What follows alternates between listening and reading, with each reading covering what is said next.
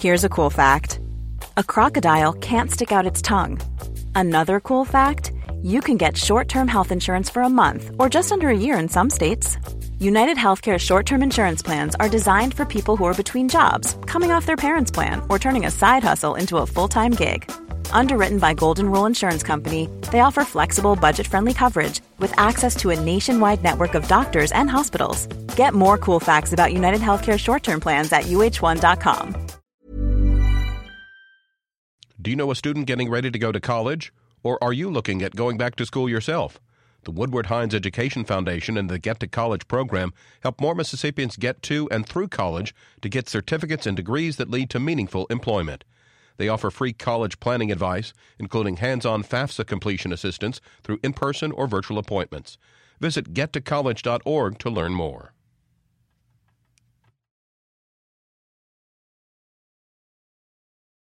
Support for MPB comes from University of Mississippi School of Education, offering online master's degrees in elementary education, higher education, and early childhood education. Your master's degree can be earned online in as little as 1 to 2 years. More information at education.olemiss.edu. Good morning. It's 8:30. I'm Karen Brown, and this is Mississippi Edition on MPB Think Radio. On today's show, examining travel expenses at state agencies as the legislature continues to look for ways to control spending. Then a StoryCorps conversation from Mississippi on joining the Peace Corps in the 1960s. And should some convicted felons be allowed to vote? We'll talk to an advocate who says yes. 6 million Americans will not be able to vote in the November election. Of that total, less than a quarter of them are in prison. 3/4 of that total of 6 million are out living in the community. That's all coming up. This is Mississippi Edition on MPB Think Radio.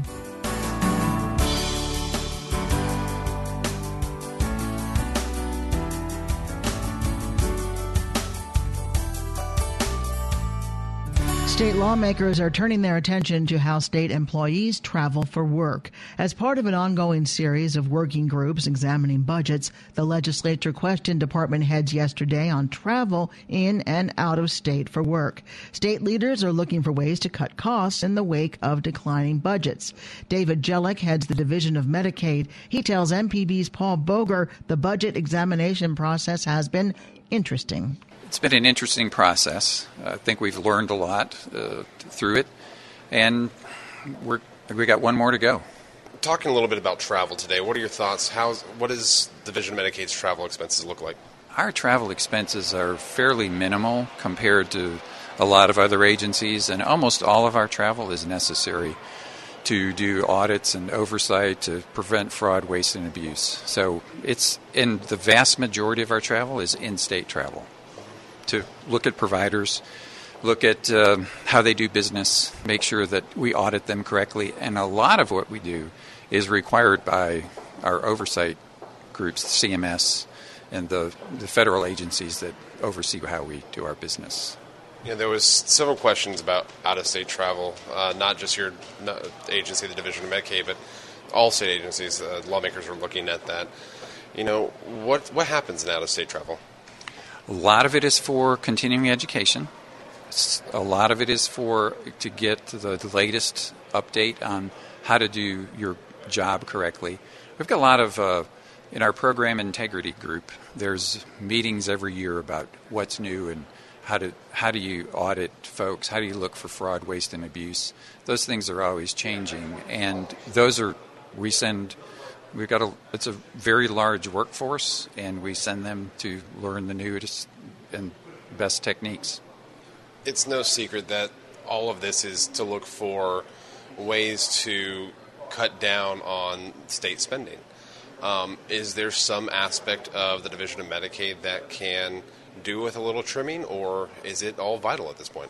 We have the lowest administrative budget in the country at 2.9%, so we're already lean.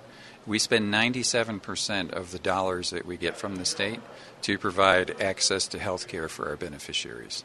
There's very little to cut for us, unless you start cutting what we provide the beneficiaries or the services that we provide to the beneficiaries. What happens if there are cuts in that aspect? Well, the provider community is not going to be very happy with that. And when we start talking about making cuts to services or reimbursement for services, we're going to have to get approval from CMS, and they're not really they don't really do that very well. MPB's Paul Boger with David Jellick of the Division of Medicaid. Glenn Boyce, Commissioner of Higher Education, tells Paul Boger the universities and colleges are open about how they spend money on travel and other items. Okay, I think this has been an excellent process, and what we're trying to convey to them is, number one, is that we're incredibly transparent. Number two is that we are keeping track and holding things accountable at a pretty high level. And so those are probably the two things that we wanted to make sure they understood, that with the way that you can process data these days, that we can take and hold things accountable at a very high level, and we can also make wise decisions based on data. So we're trying to provide them an awful lot of data so they can see how decisions are being made out there. Part of this process is to see where there are extra cuts available. Do you think that in the IHL system there are places where lawmakers can make cuts or the IHL can make cuts? I think there are always places where you can look at efficiencies. I think over time, if you continue to have an efficiency eye out there, you will work at that every single year. I don't think it's something that comes and goes based on the money. Now, sure, some people might say, well, you get a little lax as there's more money, okay? But the truth of the matter is we're trying to hold everything tight because we've learned all the way from 2009 that, things can change overnight on us. So we are trying to create efficiencies all the time and working at that. And so we understand that that's what lawmakers expect of us, and they expect every state dollar to be spent wisely, and we get that. And by the way, it's money earned by our taxpayers, and I expect exactly the same thing so do the presidents of the institutions. IHL works a little differently than most state agencies, though. If IHL can't get enough money from the state, it has to turn around and charge students more tuition. Do you think that could be a possibility if there are a greater number of cuts? Oh, it certainly could be. There's no question about it. As you take and have a reduction of dollars appropriated to you in any category, you may be looking at what you have to do to raise that money and that revenue. So sometimes you absolutely have to go out there and look at student tuition.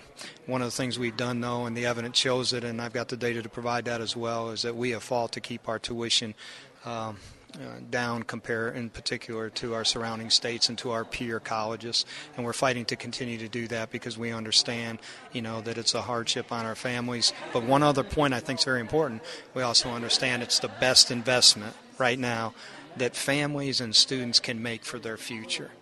Best investment. Today specifically was talking about travel a little bit. Where's IHL's travel budget? How big of an impact does that have on the overall budget for the 8 universities? Yeah, it's very small, actually. It's very small. It's actually in state dollars, it's only less than 1% of the entire budgets for the institutions. It's actually 0.53 if you want the specific as far as the travel budget, so it's not large at all. While I have you here, I'd be remiss if I didn't ask you a little bit about what's going on with JSU. What are your thoughts on that? Well, it just goes back to we're working very closely in a partnership to try to make sure that we can take the cash reserves and move those cash reserves back into a level that the university should be holding. And so that's where we're at with that. How did the university get in that situation?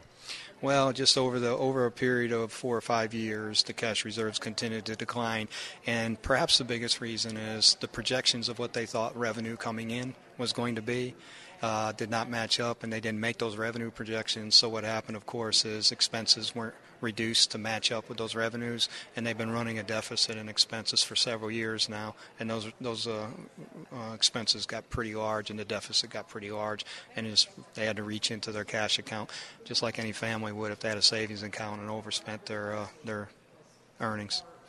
But how do you mesh that with what lawmakers are doing here? That seems like fiscal irresponsibility. That's what lawmakers are trying to fish out. Well, and we're working very hard to ensure that we get an upward trend, and we're going to be very positive about it because we've got a team working, and IHL and Jackson State and this team are all working together to reverse that trend as quickly as we possibly can. MPB's Paul Boger with Commissioner of Higher Education Glenn Boyce. Lieutenant Governor Tate Reeves tells Paul Boger examining the travel budgets could lead to real savings in the state budget. Yes, we're having hearings, a large number of state agencies, those that represent the largest budgets in-state government are coming in and presenting to the working groups today, talking primarily about travel and out-of-state travel. And what we've found is that the state of Mississippi spent over $60 million in travel last year.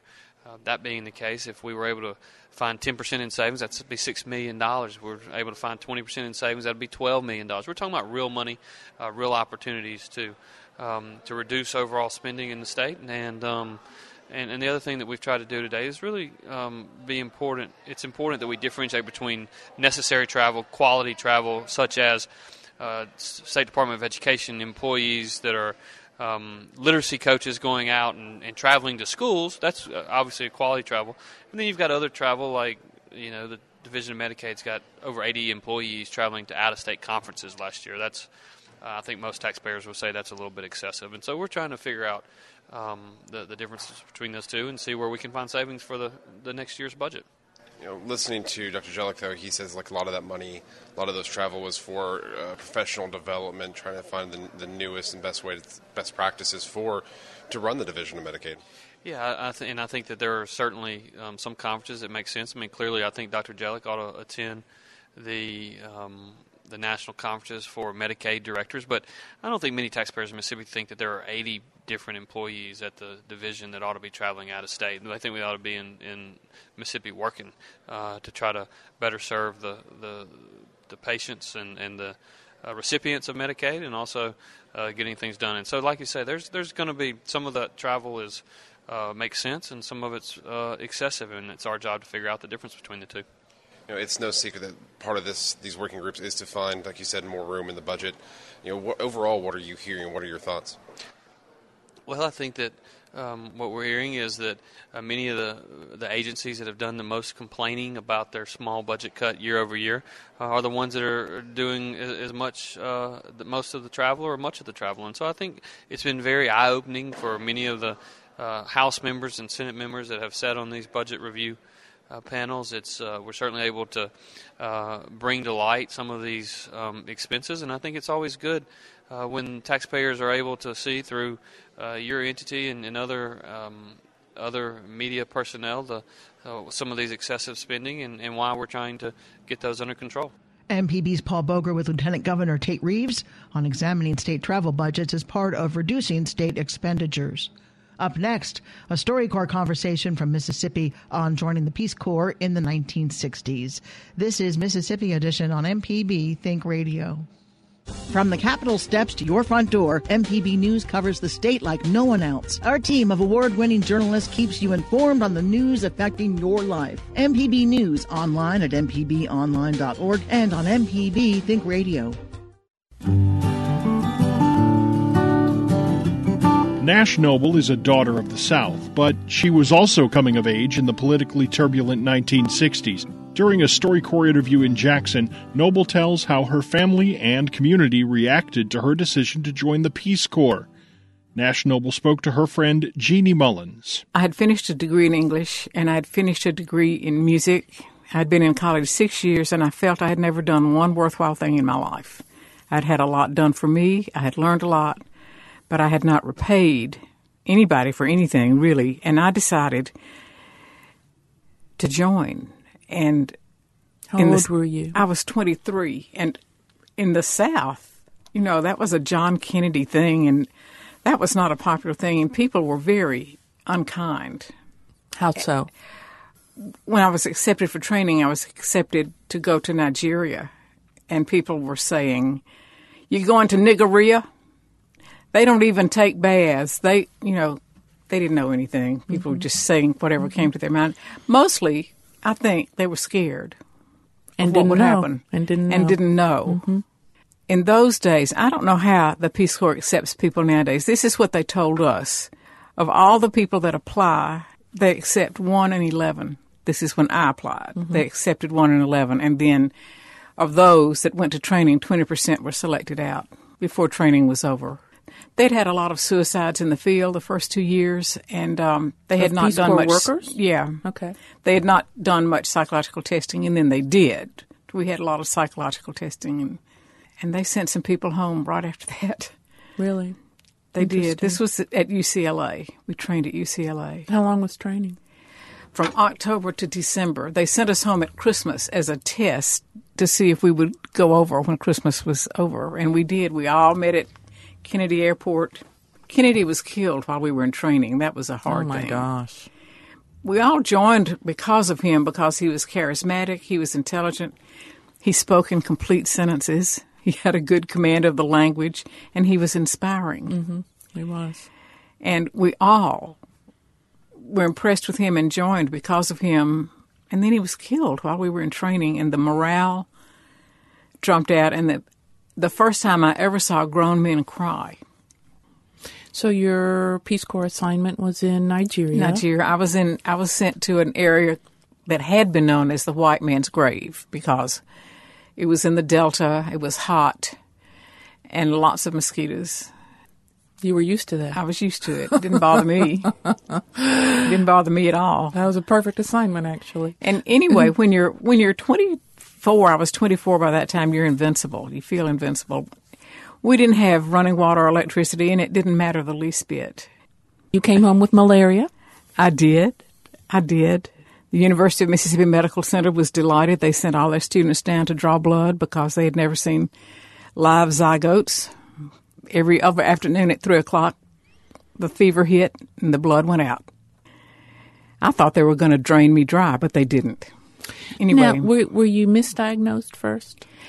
Well, no. Actually, Okay. The first doctor who saw me was 86 years old, and he said, I've seen hundreds of cases of malaria. That's what you've got, malaria. And I said, I think I do too. And he said, I'll send you home to your parents.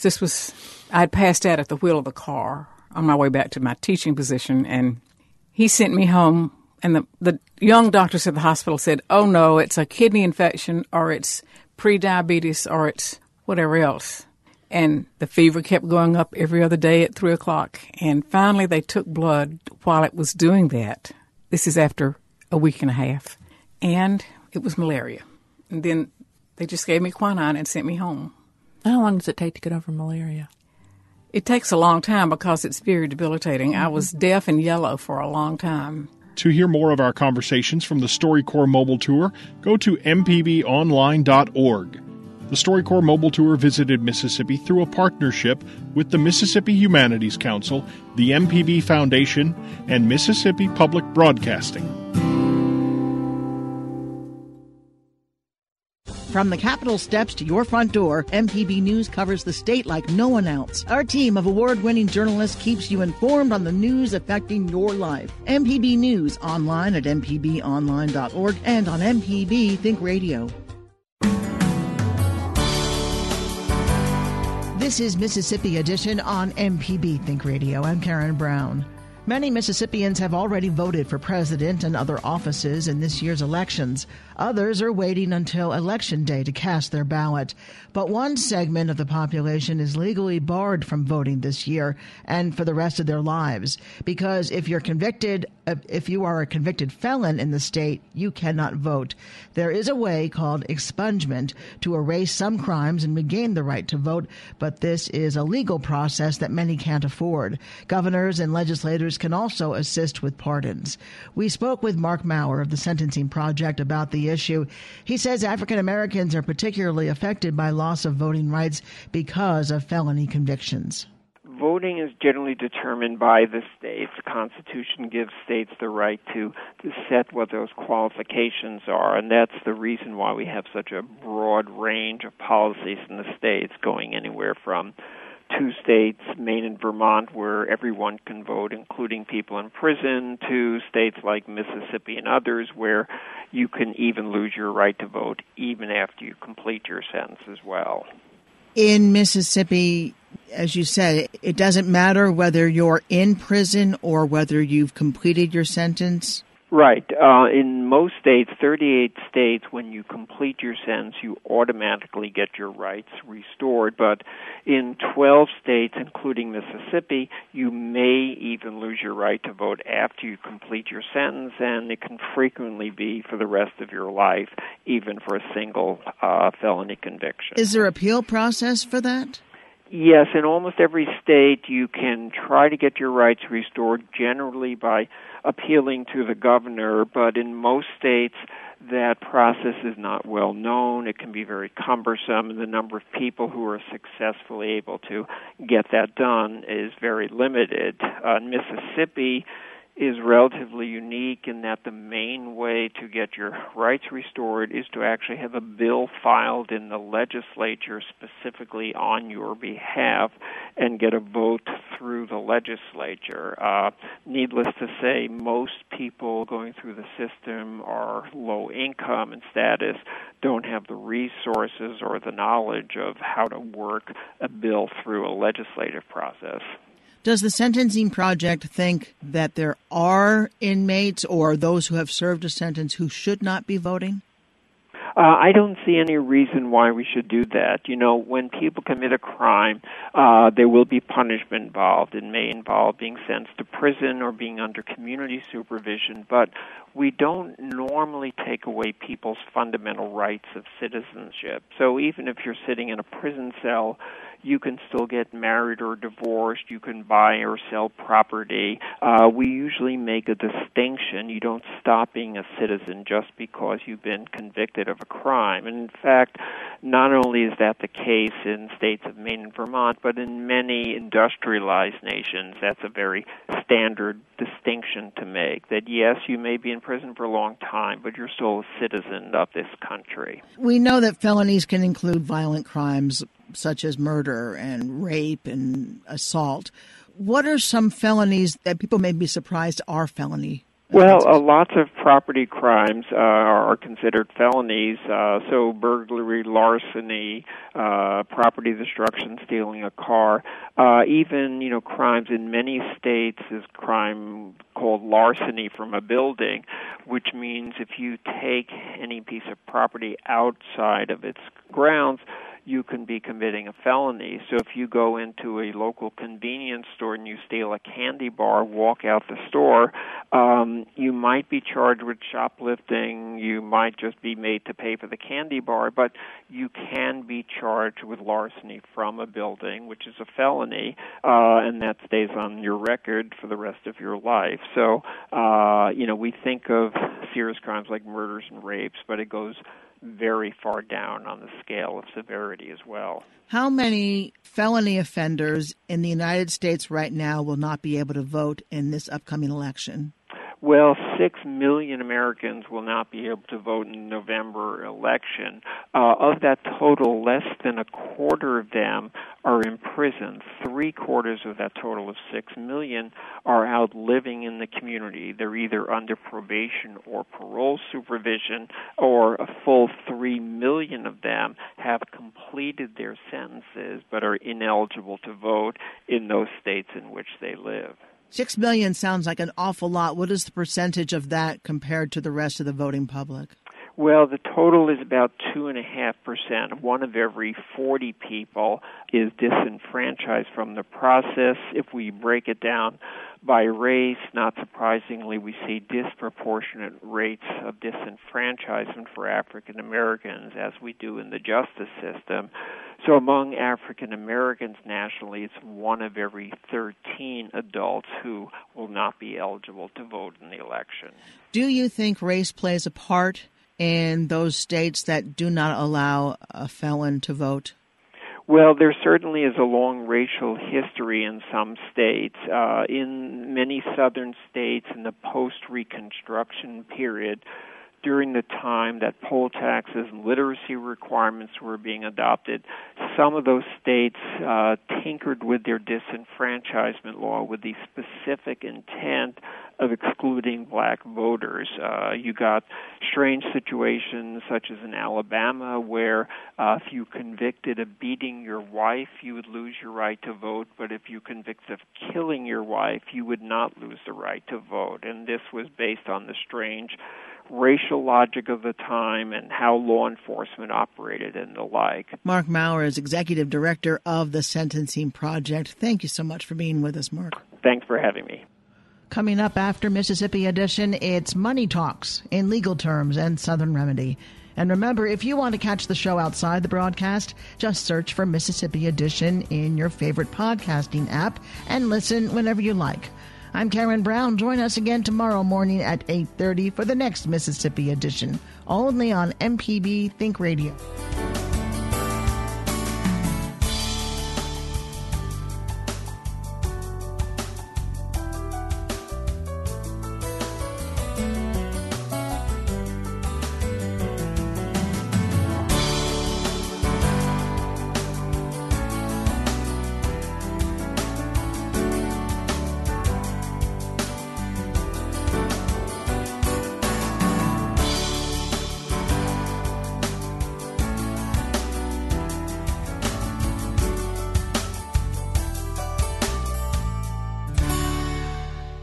Support for MPB comes from University of Mississippi School of Education, offering online master's degrees in elementary education, higher education, and early childhood education. Your master's degree can be earned online in as little as 1 to 2 years. More information at education.olemiss.edu. It's Marketplace